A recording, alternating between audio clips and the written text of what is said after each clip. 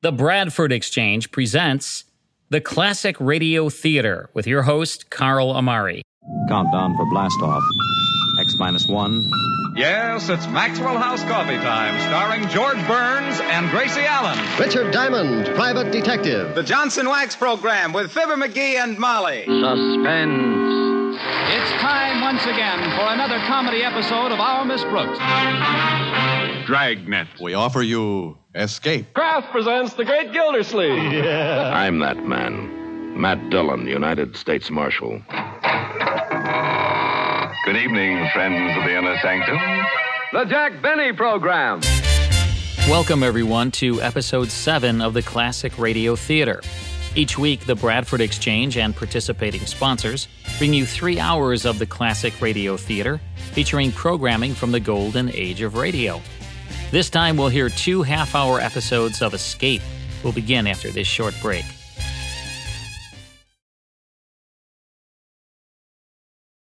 Escape was radio's leading anthology series of high adventure, airing on CBS from 1947 until 1954. The series' well-remembered opening, as intoned sometimes by Paul Frees and other times by William Conrad, was, "Tired of the everyday grind? Ever dream of a life of romantic adventure? Want to get away from it all? We offer you Escape." Following the opening theme, a second announcer, usually Roy Rowan, would add, "Escape, designed to free you from the 4 walls of today for a half hour of high adventure." Many story premises, both originals and adaptations, involved a protagonist in dire life-or-death straits. Actors on the series included the West Coast's best supporting actors and occasionally featured a movie star in the lead role. It's time now for the first of 2 Escape Radio episodes. The first story is an excellent drama about 3 escaped convicts on a raft and their savage companion, a cannibal. Here's the 4th man on Escape.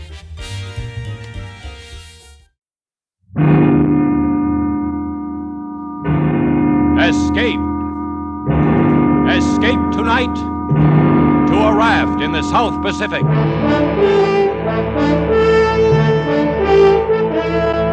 The Columbia Broadcasting System and its affiliated stations presents Escape, produced and directed by William N. Robeson. This, the last of the summer series, is The 4th Man by John Russell.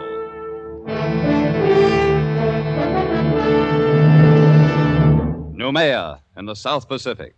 To a generation of French criminals, a word to be uttered in the same terrified breath with Devil's Island. The penal colony at Noumea, where the cutthroats, garrotters, and sadists from the dregs of French society were sent to a living death. Tonight we invite you to escape from Noumea in John Russell's The 4th Man.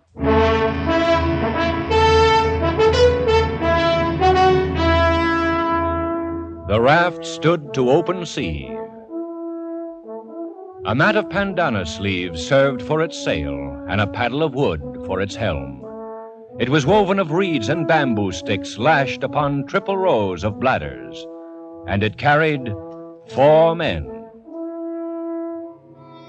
3 of them sat huddled together at the far end. Their bodies were blackened with dried blood, and the hair upon them was long and matted. They wore only the rags of blue convicts' uniforms. On wrist and ankle, they carried their mark, the dark and wrinkled stain of the manacles. There was Dubose, doctor, man of the world, murderer. Friends, the thing is done. And Fenneru, forger, ladies' man, weakling, coward. Yes, we've escaped. And the one known as the Parrot, thief and cutthroat. So far, so good. And by the way of celebration, gentlemen, may I offer you cigarettes? Cigarettes? Oh. Doctor, you're a marvel, a magician. Look at them. White and fresh as though they just came from the package. How did you do it? Oh, every 6 months there are about 75 escapes from Noumea, and not more than 1 succeeds. Ours would be that one, I knew.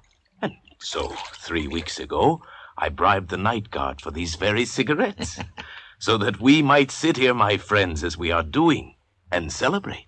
I want a light. A light? for the pet.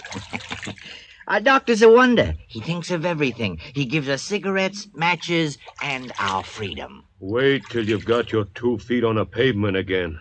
That'll be the time to sound off about freedom. To wear starched collars again. To stroll with a girl, clean and fresh from her bath.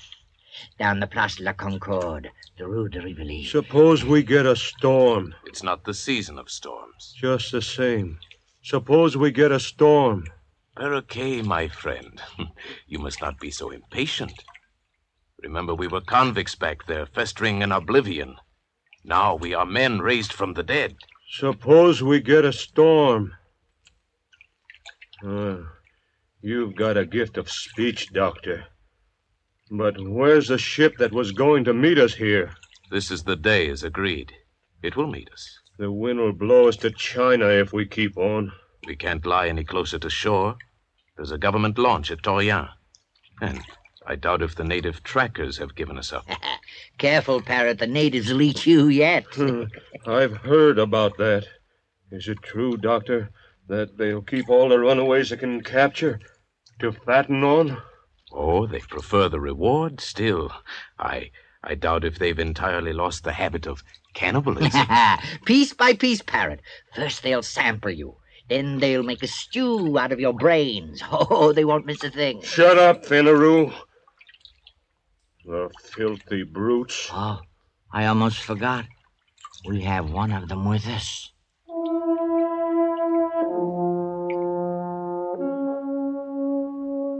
The 4th man was steering the raft.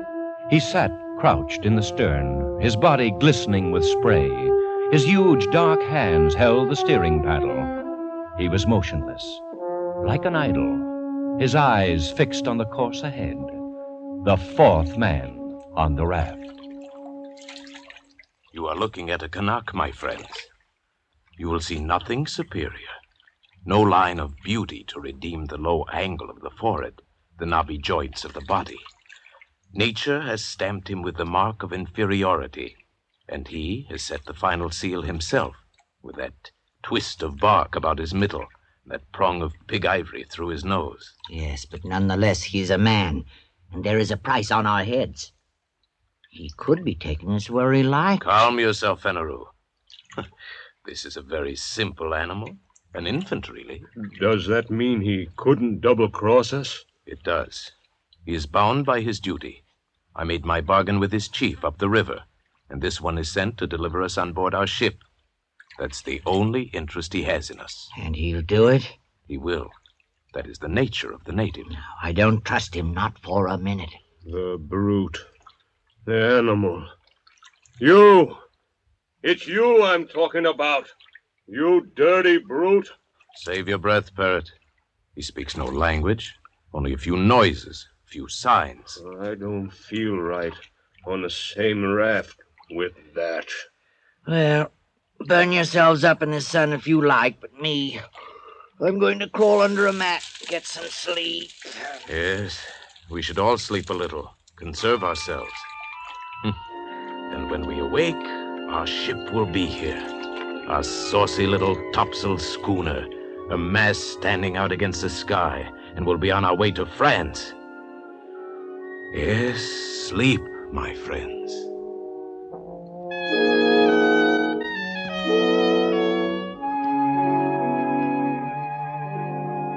The 2 younger convicts dozed under the heat of the day, but not the doctor. He stood once again to sweep the skyline under his shaded hand. His plan had been so careful, so precise. He had counted absolutely on meeting the ship, a small schooner, one of those flitting half-piratical traders of the Copra Islands that can be hired, like cabs in a dark street, for any sinister enterprise. And there was no ship, and there was no crossroads where one might sit and wait.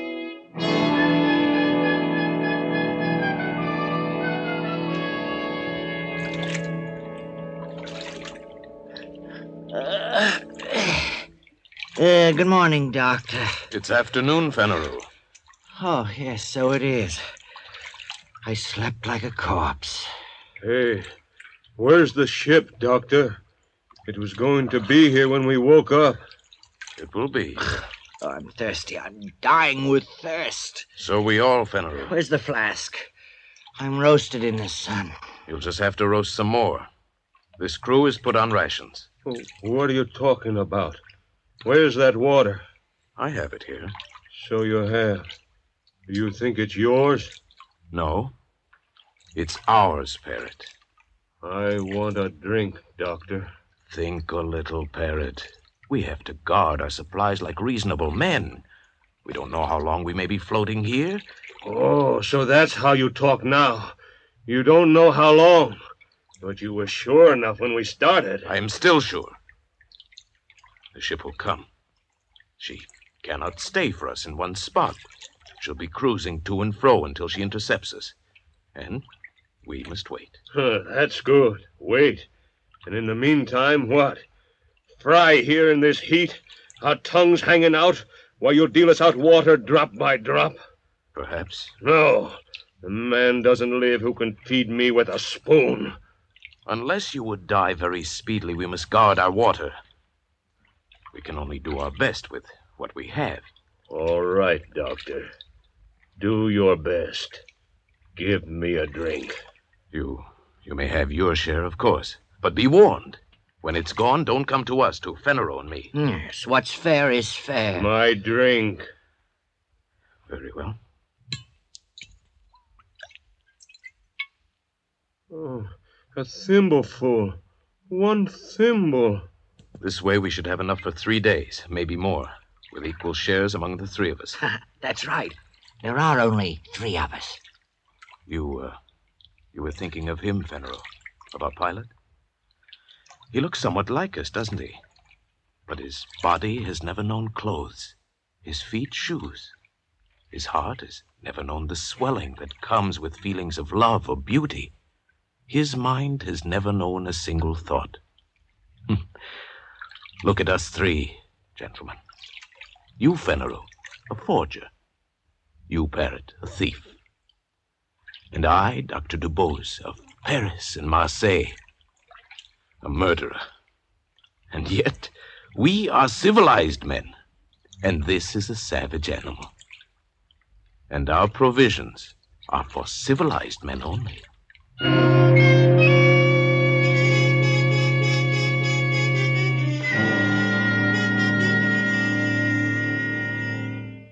The 3 men awoke to the second day on the raft. They looked and saw the far round horizon and the empty desert of the sea and their own long shadows that slipped slowly before them over its smooth, slow heaving. The land had sunk away from them in the night. The trap had been sprung. As the savage sun kindled upon them with the power of a burning glass, a calm fell, an absolute calm. The air hung, waited. The sea heaved and fell in polished undulations, and the sun shone, driving in under their eyelids like white-hot splinters. They crawled to the shelter of their mats, gasping, shriveling. And the water, the world of water, was slack and thick as oil. Oh, how lonely it is. Dr. Dubose. Yes, Parrot? Look around you. What do you mean? Go on, look around. What do you see? I see water, Parrot, and the horizon. What? Nothing else. Oh, don't you see a ship? A saucy little schooner? Those were your words. Well, where is it? Why don't you see it? It will come. Will it comfort us to be dead when it comes? You say that you count on your friends, but suppose they leave you to rot here. Leave Parrot and me to rot here. That would be a joke, eh, Doctor? To wait for a ship that will never come? It will come. My friends will not fail me. Why? How do you know? How can you be so sure? There's a safety vault in Paris, full of papers to be opened at my death. Those papers contain confessions. No, gentlemen, my friends will not fail me. Parrot. A moment ago, You asked me what I saw. Well? There was something I neglected. What's that? I see a Canuck on this raft with us. He does not join us. He does not look at us. He sits on his heels in the way of the native, with his arms hugging his knees. He sits at the stern, motionless under the shattering sun, gazing out into vacancy. Whenever I raise my eyes, I see nothing else. Only this Canuck. He seems to be enjoying himself quite well. I was thinking so myself. The cannibal. The savage. He does not seem to suffer. What's going on in his brain? What does he dream of there? He looks as though he hates us. The dirty rat. Maybe he's waiting for us to die. Maybe he's waiting for the reward. At least he wouldn't starve on the way home. He could deliver us piece by piece. How does he do it, Doctor? Hasn't he any feeling? I've been wondering. It may be that his fibers are tougher. His nerves. But we've had water, and he hasn't. And yet, see his skin. It's moist and fresh. And his belly, fat as a football. Don't tell me this savage is thirsty. Is there any way he could steal our supplies? Certainly not. Suppose he has his own supplies, hidden. What? We'll see. Search the raft. Come on, we'll learn his secret. Here, look under the mats. Tear it apart. I'll push him aside. Anything there? No. Gentlemen. You were mistaken. He has nothing hidden.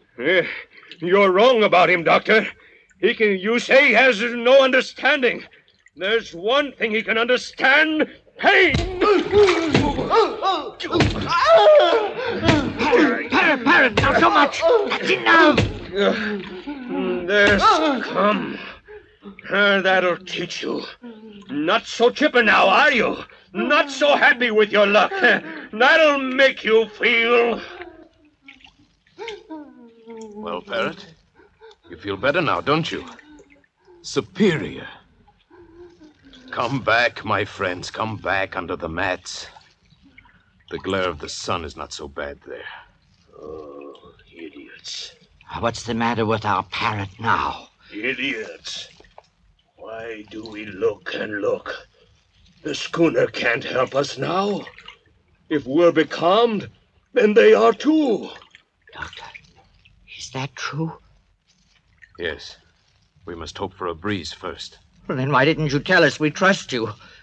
Why do you keep on playing out the farce? You are wise, Doctor. You are very wise.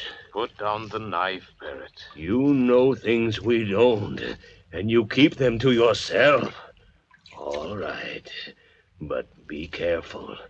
If you think you'll use your wisdom to get the best of us, be careful, Doctor, because I still have the knife.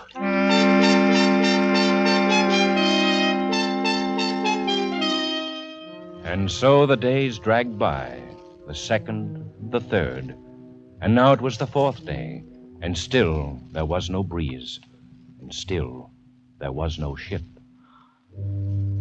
Oh, Doctor. Yes? What do you stare at? At him. At him, the native. The Canuck. Why? Look at him, and look at us. We are dying. Our powers are ebbing. And him? Naked, wild, brutish. He has yet to give the slightest sign of complaint or weakness. Doctor, is this a man or a fiend? A man. It is a man. A miracle. It is a man, and a very poor and wretched example of a man. Why, you'll find no lower type anywhere. Look at his cranial angle, the high ears, the heavy bones of his skull. Why, he's scarcely above an ape. And what? He has a secret. A secret? But we see him. Every move he makes, every minute. What chance has he for a secret? Absurd. Here are we three, children of the century, products of civilization. And here is this savage who belongs before the Stone Age. Is he to win this struggle? Absurd. What kind of secret? I can't say. Perhaps some method of breathing. Some strange posture he uses to cheat the sensations of the body. Such things are known among primitive peoples. Known and jealously guarded. Like the properties of certain drugs. The uses of hypnotism. Who knows? We can know. We can find out. Would you ask him? Useless. He would not tell. Why should he? We scorn him. We give him no share with us. We abuse him. And so he falls back upon his own expedients. They are the means by which he has survived from the depth of time, by which he may yet survive when all our wisdom is dust. There are a number of ways of learning secrets. I know them all. It would be useless. How could he stand any torture you might invent? You saw how he behaved before? No, that's not the way. Oh, listen to my way. I'm tired of all this talk. You say he's a man. All right, then he has blood in his veins. At least we could drink. No, it would be too hot. It would be salt. Well, kill him then and throw him over the side. Let's be rid of the thing. We gain nothing. Then what do you want? I want to beat him. That's what I want. To beat him at the game. For our own sakes, for our racial pride, we must. To outlast him. To prove ourselves his masters. Watch him. Watch him closely, my friends. Watch? I'll watch, all right, my good doctor. I'm not sleeping anymore, and leave you alone with that bottle. The bottle. The bottle. I've been meaning to discuss our rations with you. Have you? We're running very short. I'm afraid we must cut down again. And what are we cut to? Half a thimbleful. No. We must keep our wits. I say no. All right. Then we'll put it to a vote. You say no. I say yes. Fenneru. Yes, anything, but give me mine now. Then it's half a thimbleful for Monsieur Fenneru. Your share, Fenneru. More, I'll die. Give me more. No more today. You must. Doctor. No more today. Look, a ship. Oh, at last. Where is it? I don't see any ship. It's a trick. Look, Fenneru, he has the bottle. You dirty thief. Look at him. You killed him with that oar. What about the bottle? Yes, there's some left. You caught him just in time. And you caught the bottle just in time. It seems I did. And there is no ship. There will be no ship. We are done. Because of you and your dirty promises that brought us here. Doctor. Liar. Fool. Don't come any closer. Unless you want this flask broken over your head. No. Oh, I wouldn't want that. Why, just think, Parrot. Why should you and I fight? We can see this trouble through and win yet. This calm can't last forever. Besides, there will be only two of us to divide the water now. Yes, that's true, isn't it? Fenneru kindly leaves us his share, an inheritance. All right. I'll take mine now. My share. Right now, if you please. Later, we'll see. So be it.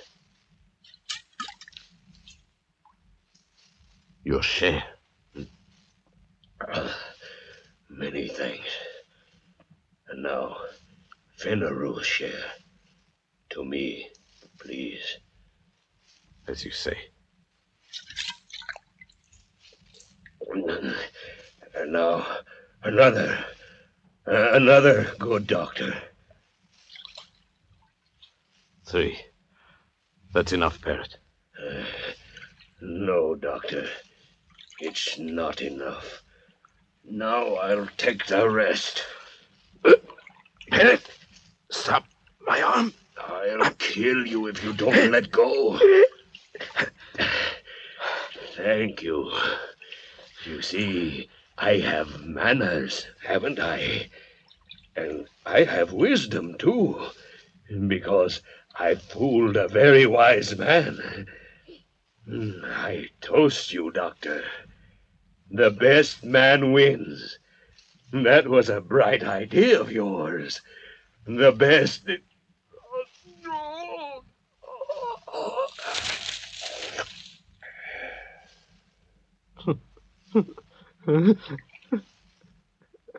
So the best man wins, eh, Parrot?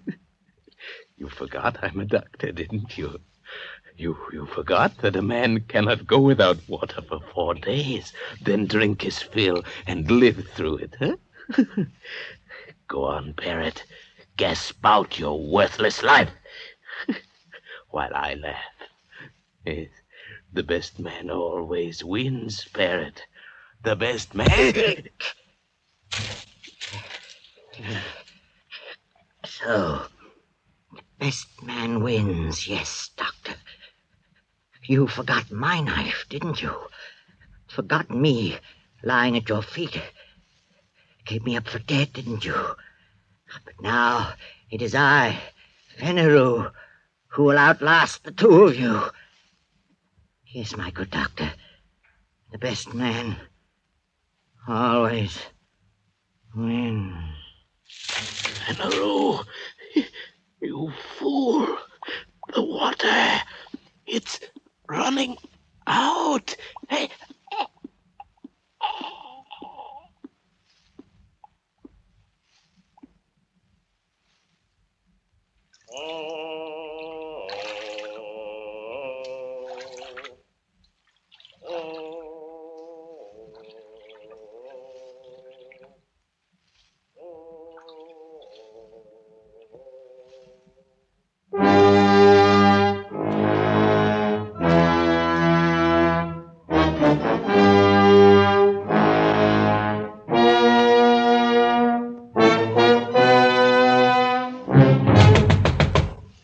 Come in.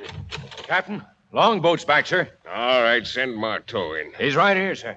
Bad luck, sir. The raft was here all the time, not 10 miles away from us. Ah, that calm. Well, where are they, the passengers? We're too late. They're all dead. All dead, huh? Yes, one stabbed to death, another skull crushed, the other fried by the sun. They're all dead. Well, then, all the better. Of course, there's nothing to feed. Yeah, but how are you going to... Hogsheads, my friend. The hogsheads in the afterhold. Fill them nicely with brine, and there we are. I don't understand. Oh, you're dull, Marteau, very dull. The gentleman's passage is all paid. Before we left Sydney, I contracted to bring back 3 escaped convicts. I'll bring them back, pickled. So if you'll go back, Marteau, and bring them aboard for the trip, I'll be much obliged. Very well, sir. Oh, there's a 4th man on the raft, Captain. A Kanak. He's still alive. What'll we do with him? A Kanak? No word in my contract about any Kanak. Leave him there. He's only a savage. And so Dr. Dubose and Fenneru and the parrot went aboard for the long trip to their beloved Paris, their bodies pitching and rolling gently in the huge vats of brine. On the raft, the 4th man raised his head slightly as a wind freshened from the west. He watched until the schooner turned, shaping away for Australia, and disappeared over the rim of the horizon. Then he spread his sail of pandana sleeves and headed his raft eastward, back toward New Caledonia, back toward home. Feeling somewhat dry after his exertion, the native plucked a hollow reed at random from the rushes on his raft. Slowly, lazily, he stretched himself at full length in his accustomed place at the stern. He thrust the reed down deep into one of the bladders underneath the raft and slowly drank his fill of sweet water. He had a dozen such storage bladders remaining, built into the floats at intervals above the waterline, quite enough to last him safely home again.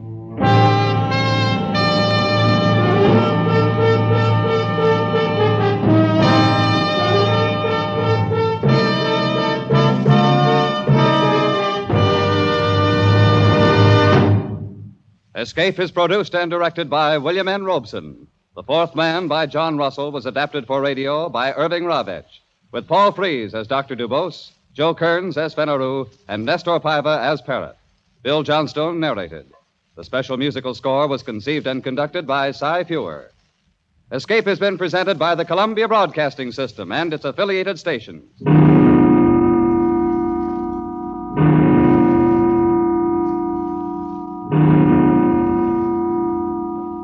Be sure to be with us next Monday night when the Radio Theater returns to the air with Betty Davis and Glenn Ford starring in A Stolen Life. Remember, next Monday evening from 9 to 10 p.m. Eastern Daylight Time, the Lux Radio Theater starts its 14th year over CBS. The play, A Stolen Life. The stars, Betty Davis and Glenn Ford. This is CBS, the Columbia Broadcasting System.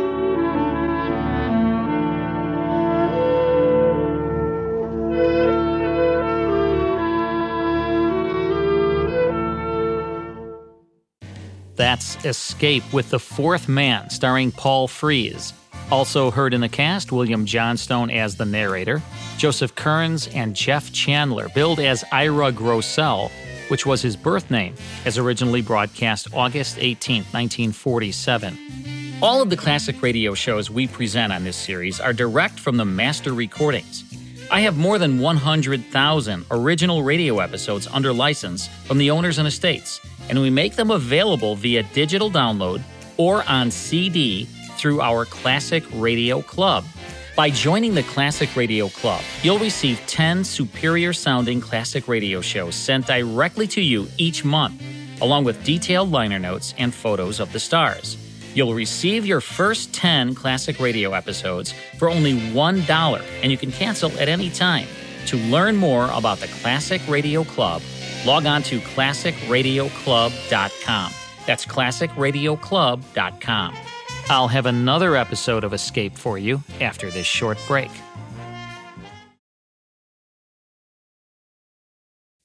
Welcome back to the Classic Radio Theater. I'm your host, Carl Amari. It's time now for another dramatic episode of Escape. This is the classic Alexander Woollcott story about a young girl in Paris whose mother has vanished from the face of the earth. Here's the Vanishing Lady on Escape. The Adventures of Christopher Wells program, formerly scheduled at this time, is now broadcast at a new time on Tuesday evening. Tune in for The Adventures of Christopher Wells next Tuesday and every Tuesday at 6:30 p.m. Pacific Standard Time.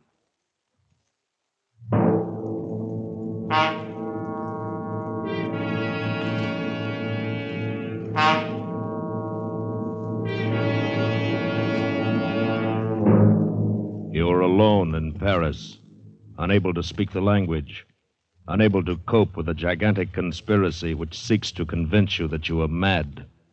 You are the victim of a plot from which there is no escape.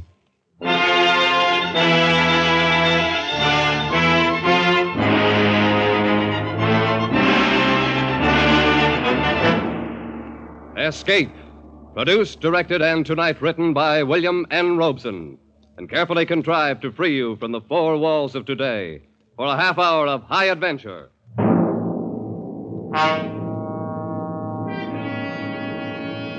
Tonight we escape to Paris at the time of the Great Exposition, and one of the recurring legends of our time, an Alexander Woollcott's version of the story of The Vanishing Lady.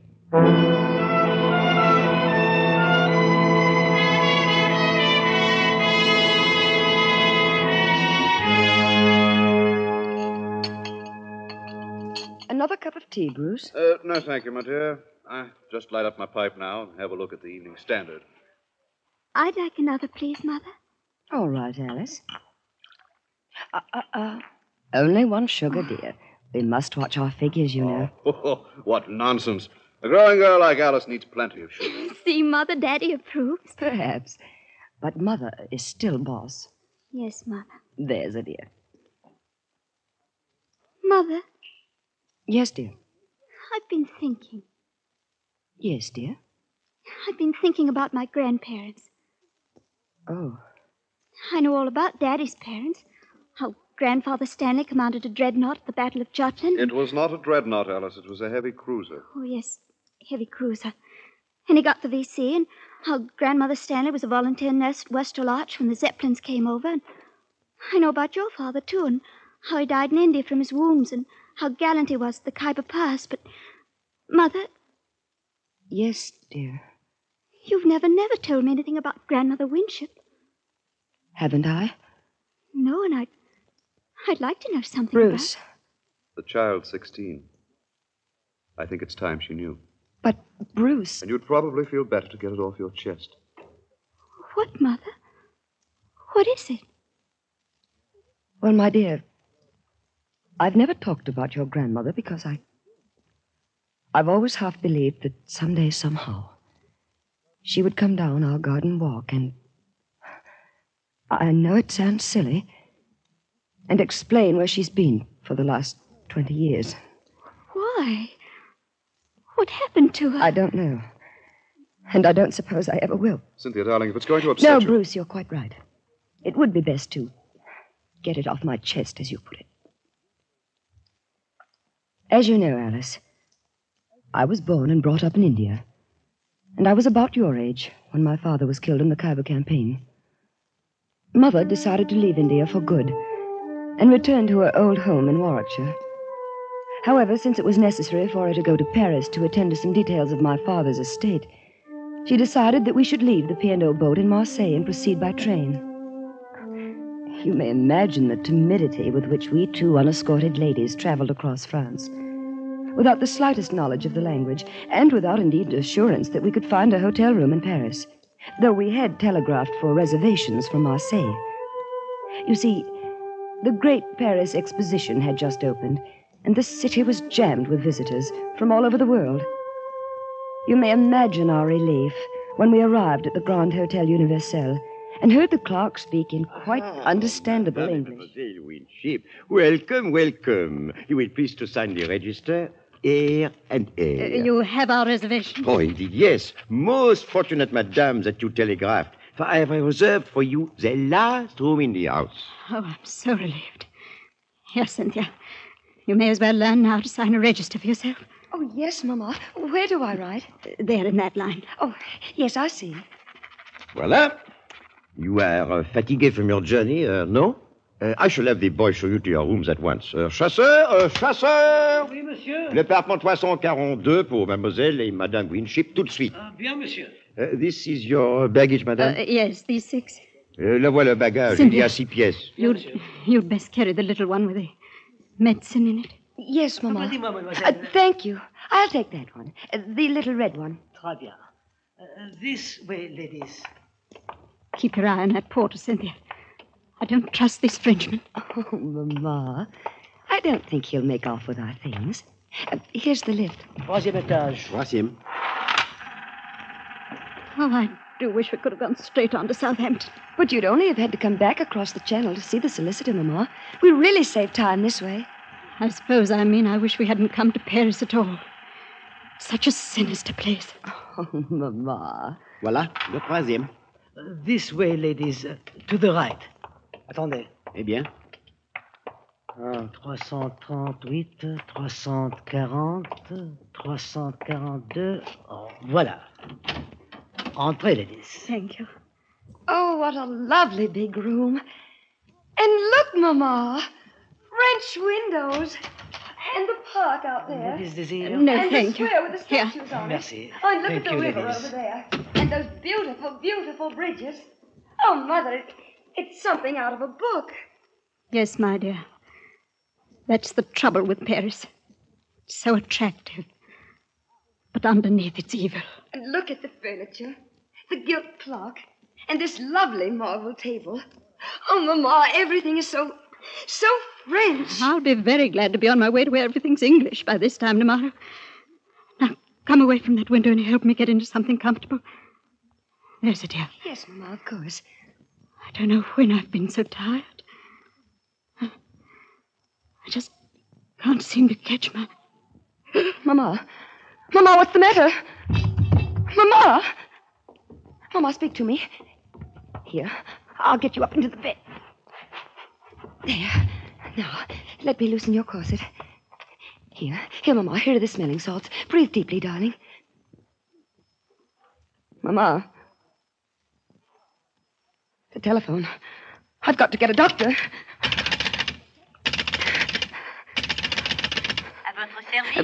Hello, operator. Will you please send a doctor up to room number... Oh, let me see. Number 342. Pardon? Qu'est-ce que mademoiselle désire? Will you please send a doctor to room number 342? Je ne comprends pas. Qu'est-ce que mademoiselle A désire? doctor? A doctor? Ah, oui, un docteur. Oui, mademoiselle, tout de suite. While I waited for the doctor, I did everything I could to think of to bring my mother back to consciousness. I massaged her fingers and toes. I put wet cloths on her forehead. I waved the smelling salts under her nose. But she lay silent and white and unmoving like one dead. Only the quick, shallow movement of her breast assured me she was not. And all the time another anxiety possessed me. What if this doctor could not speak English? How should I tell him the circumstances of Mother's unexpected fainting? How should I understand his instructions for treatment? I'm sure it was not long, although it seemed like an eternity before he arrived, accompanied by the manager of the hotel. And to my great relief, they both spoke English. The doctor felt Mother's pulse, took her temperature, and did the usual things that doctors do. Then he turned to the tail-coated hotel manager. Parle-t-elle français? Pas un mot. Vous en êtes sûr? Tout à fait. Alors, je ne peux parler à mon aise. Monsieur, ceci, c'est une affaire très sérieuse. N'ayez pas l'air alarmé lorsque je vous mets au courant. Cette femme est atteinte de la peste. De la peste? Elle n'a qu'une heure à vivre. Je n'ai pas besoin de vous dire... While they talked in this language I couldn't understand, I looked from one face to the other, trying to read from their expressions how serious my mother's illness was. But they were as casual as though they were ordering dinner. Finally, I could stand it no longer. They must. You must tell me. What is the matter with her? Mademoiselle, your mother is ill, yes. Seriously ill. It is a collapse. Due perhaps to the strain of traveling. However, a week or two of absolute rest A week or two? We were to go on to England tomorrow. That would be out of the question. She cannot be moved for at least several days. Right now, she must have a complete rest. The next 24 hours will be critical. Oh, Mama. Poor Mama. No, mademoiselle, you must not break down, too. I need your help. Yes, doctor. Immediately, I need some medicine. Will you fetch it for me? Why, yes. I must not leave your mother for a moment during these critical hours. Here, I will write down this address and a little message to my wife. Your wife? Yes, I have the medicine already prepared at my home. It will be faster to go there for it than to a pharmacy. There are a few chemists who have the ingredients. But couldn't you telephone? Alas, I have no telephone. Well, then, a messenger, perhaps. Oh, mademoiselle, you do not know Paris en fête. With the exposition opening, nowhere can you find a reliable messenger. They are all selling souvenirs. No, mademoiselle, you will accomplish the errand more rapidly yourself. Voici l'adresse. Here's the address, 24 bis Rue Val-de-Grâce. And here is the message to give to my wife. But I don't know Paris at all. I'm a total stranger here. I'm sure the manager here will... give the necessary instructions to the cabby? Indeed, I will. If mademoiselle is ready. Before I quite knew what was happening, I was seated in a rickety taxicab outside the hotel, with the doctor's message clutched in my hand, while the hotel manager gave a voluble direction to the cabby. Un pouvoir assez grand pour remplacer cette vieille bagnole. Allez au petit Perrin, prenez la piste la plus circuiteuse et surtout ne soyez pas de retour en moins de 2 heures. Entendu? Entendu. Bon. It is arranged, mademoiselle. Jacques here is one of our most trusted cabbies. He will get you to the doctor's house and back in safety. Oh, thank you so much, sir. And you will look after Mother, won't you? Oh, indeed I will. Of that you may be sure.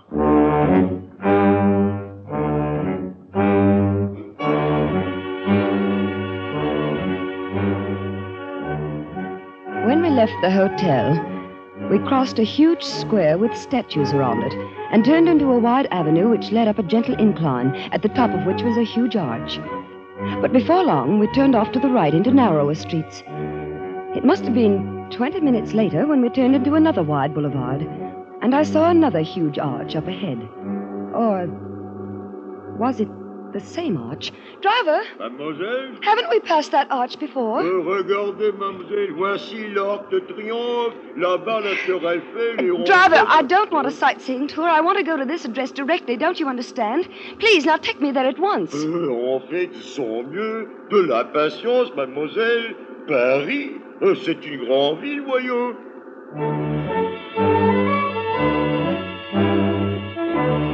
At last, we turned into a narrow street and pulled up before a grim grey house. The blue enameled sign on the wall read number 24 bis.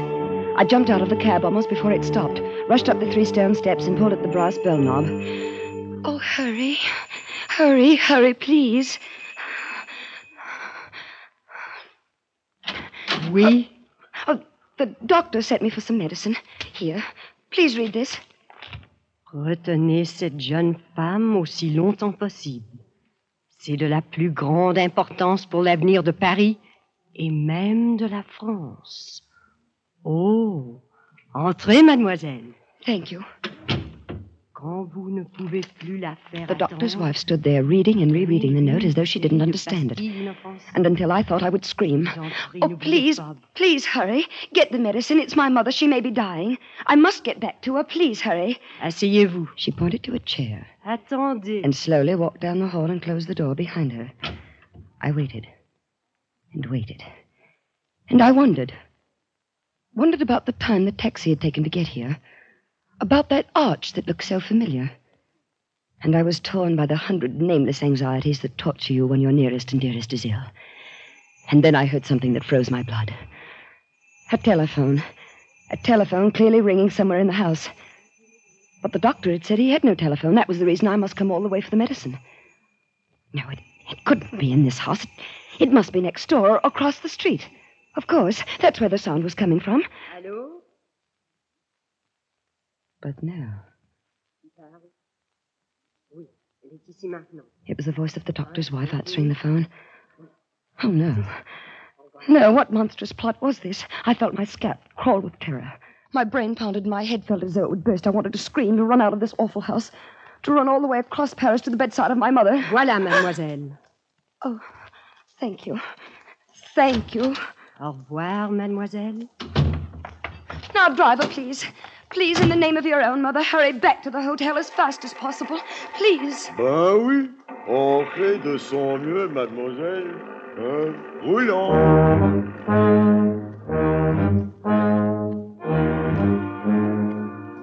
But my pleading was of no use. Either it was misunderstood or ignored. We crawled across Paris just as slowly as we had come, and I was certain I saw that same white arch 3 times. But at last we crossed the great square with the statues in it, and I knew we were close to the hotel. Please, please hurry. On fait de son mieux, voyons. Just beyond the great square, we turned up a narrow street, which shortly entered a wide circle, in the middle of which was a tall, slender monument. The driver swung around the monument and pulled up before the entrance of the hotel, reached back and opened the door. Voilà, mademoiselle. I jumped out of the cab. And then I saw the sign over the entrance. It said, Hotel Ritz. Driver, you've taken me to the wrong hotel.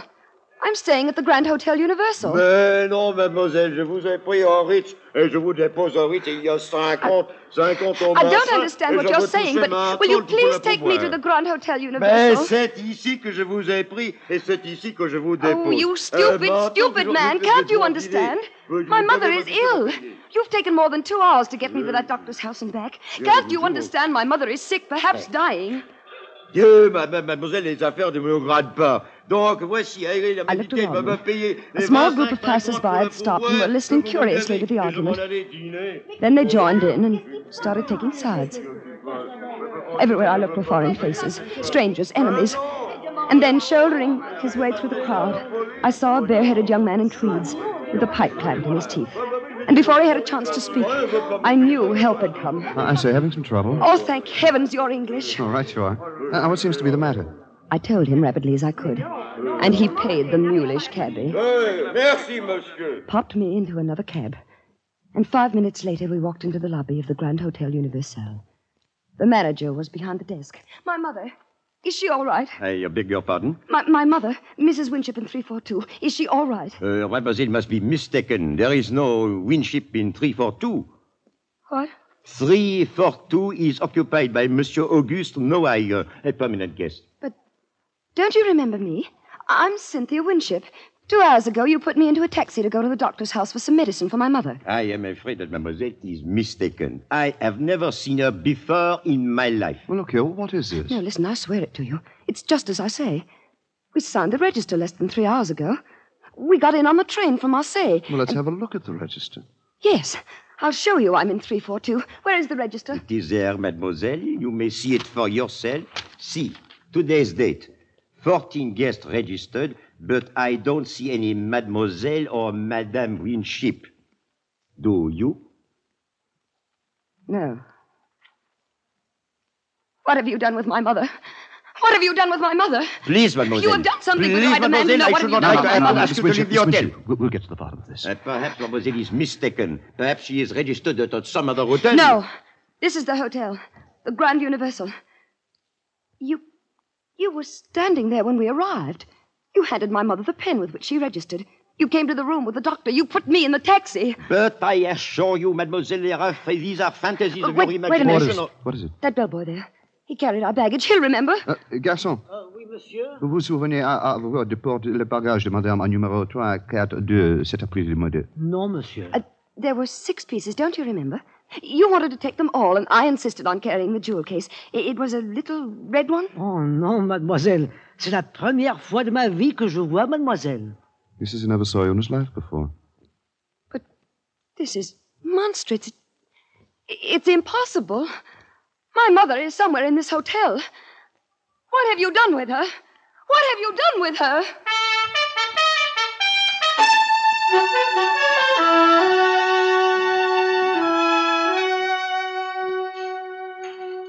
Now then, how do you feel, Miss Winship? Better, thank you. This soup was very nourishing. No, won't you have something else? Salad, bit of roast? Thank you, no. A cup of tea, perhaps? Certainly. Garçon? Monsieur? Une tasse de thé pour mademoiselle. Tout de suite, monsieur. I don't know how to thank you, Mr. Do you realize I don't even know your name? It's Bruce. Bruce Stanley. I'm glad to meet you, Mr. Stanley. It's a pleasure, Miss Winship. Mr. Stanley, you believe me, don't you? Of course I do, Miss We Winship. did register at that hotel. We were in room 342. I can even describe the furnishings. There was a big window that went from the ceiling to the floor. Well, every hotel room in Paris has windows like that, Miss Winship. Oh, they do? Yes. Well, in this room, the draperies were plum-colored.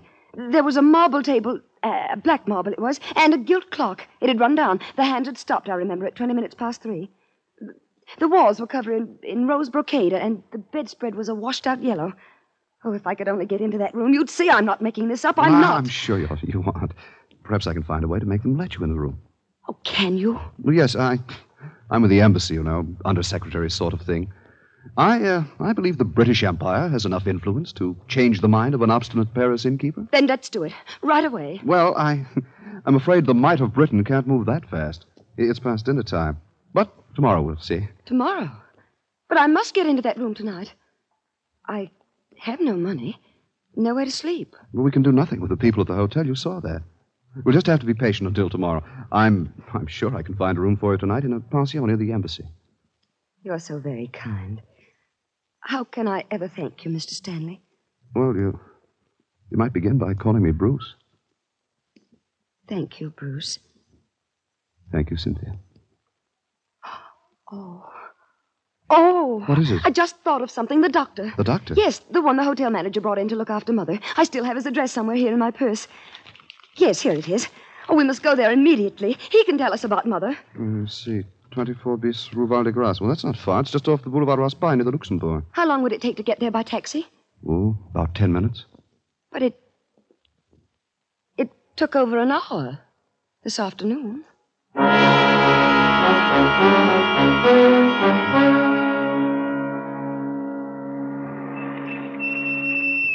Monsieur, 24 bis, rue Val-de-Grâce. Well, here we are. Yes, this is the place. Attendez, mon vieux. Très bien, monsieur. The house is dark. It's quite late. Well, I don't care. We've got to find out tonight.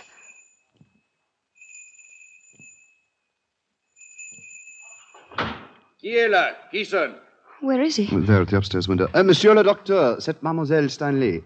Elle veut vous questionner à propos de sa mère. Stanley, je ne connais pas Mademoiselle Stanley. He says he doesn't know you. But he must. Doctor, don't you remember this afternoon? You sent me to your house for medicine for my mother. Je ne comprends pas l'anglais. He says he doesn't understand English. Oh, the liar.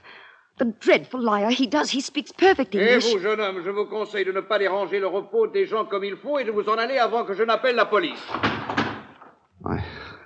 I'm sorry, Cynthia. Oh, Bruce. What am I going to do? What am I going to do?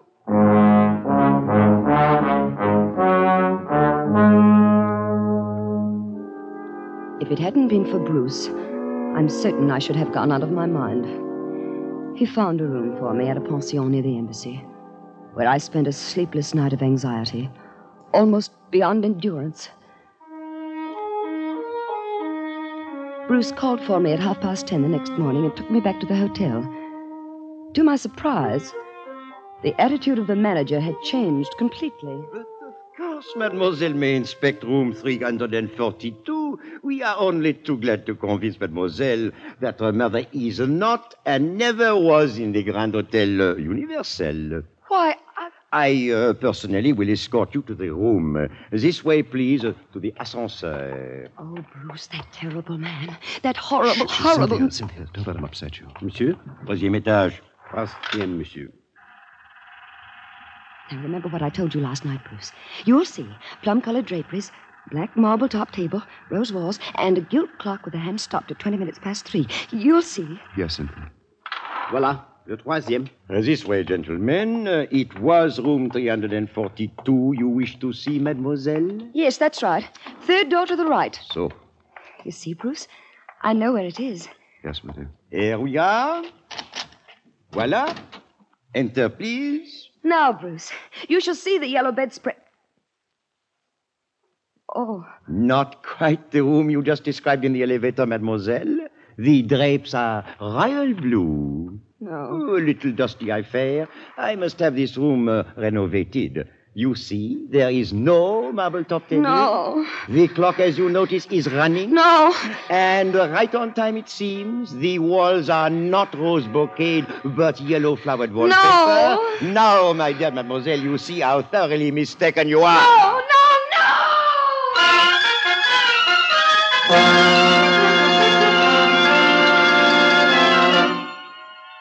They had tried to make me think I was mad. They succeeded. I remembered nothing until I awoke in my aunt's house in England 2 weeks later, thanks to Bruce, who never left my side during those terrible days when my sanity hung in the balance. Well, that's the story, Alice. That's why I've never been able to talk about your grandmother Winship. Oh, Mother, how horrible. Because all these years, I've clung to the foolish hope that somehow she'd come back and tell us herself what happened. You poor dear. You may as well dispel that hope forever, Cynthia. What? Since you've at last brought yourself to discuss your mother's disappearance, I think it's time you knew the true facts. Bruce. Your mother died 20 minutes after you left the hotel on that fool's errand for the doctor. Oh, no. She died of the bubonic plague. She'd caught it in India before she sailed. The doctor recognized the symptoms the moment he examined her. He told the hotel manager in French in your presence. They agreed that the matter must be kept completely secret. If the news leaked out that there was a case of plague in Paris, the city would have been emptied of visitors and the exposition would have been a failure. Oh, Bruce. The conspiracy of silence began in the hotel. The bellboy was paid to claim he never saw you. The taxi driver was paid well to take you to the doctor's house by the most roundabout route. The note to the doctor's wife advised her to detain you as long as she could. And the taxi driver added his own imaginative touch by returning you to the Ritz instead of the Universal. I shudder to think what might have happened if I hadn't come through the Place Vendôme just then. But you didn't know. Not then. When did you find out? Next morning. By then, the conspiracy had grown to international proportions. The embassy had been advised. If the exposition was a failure, the franc would fall, the pound sterling would be affected, that sort of thing. I knew when we went back to the hotel you would not find your plum drapes and rose-colored walls and black marble-topped table. And you let me go through with it? What could I do? I was acting under orders. I knew that the hotel had completely fumigated and redecorated the room overnight, and everything was in readiness to repudiate your story. I had to let the last act of the dreadful farce play to its dreadful end. Mother. What did they do with Mother? Her body was removed from the room less than 30 minutes after you left it, and immediately burned. Why? Why didn't you tell me this years ago? Why did you let me go on all this time? This is the first time you've ever mentioned your mother since then, my dear. Alice. Yes, Mother. There's a new issue of the Tatler in the library, dear. Wouldn't you like to look at it? But, Mother, I want to... Now, dear. There's a... I want to have a talk with your father.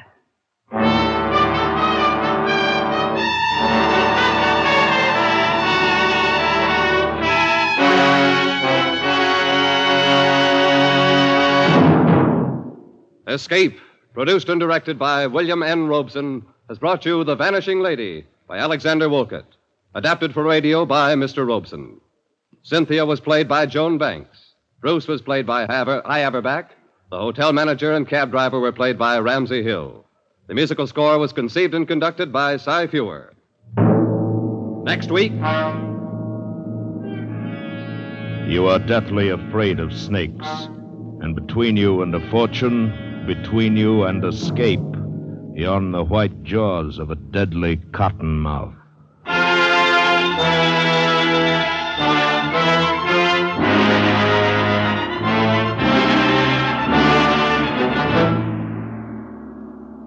Next week, we escape with Irvin S. Cobb's famous story, Snake Doctor.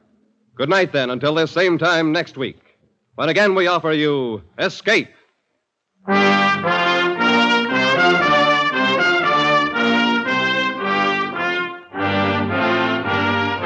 This is CBS, the Columbia Broadcasting System.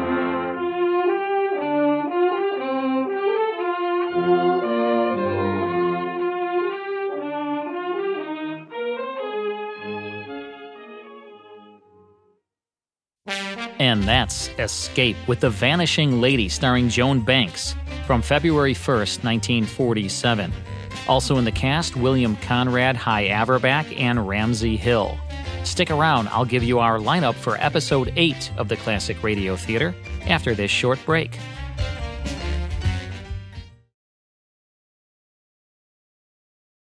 Next time on Episode 8 of the Classic Radio Theater, brought to you by the Bradford Exchange, we'll hear 2 comedy episodes of Fibber, McGee, and Molly, so don't miss it.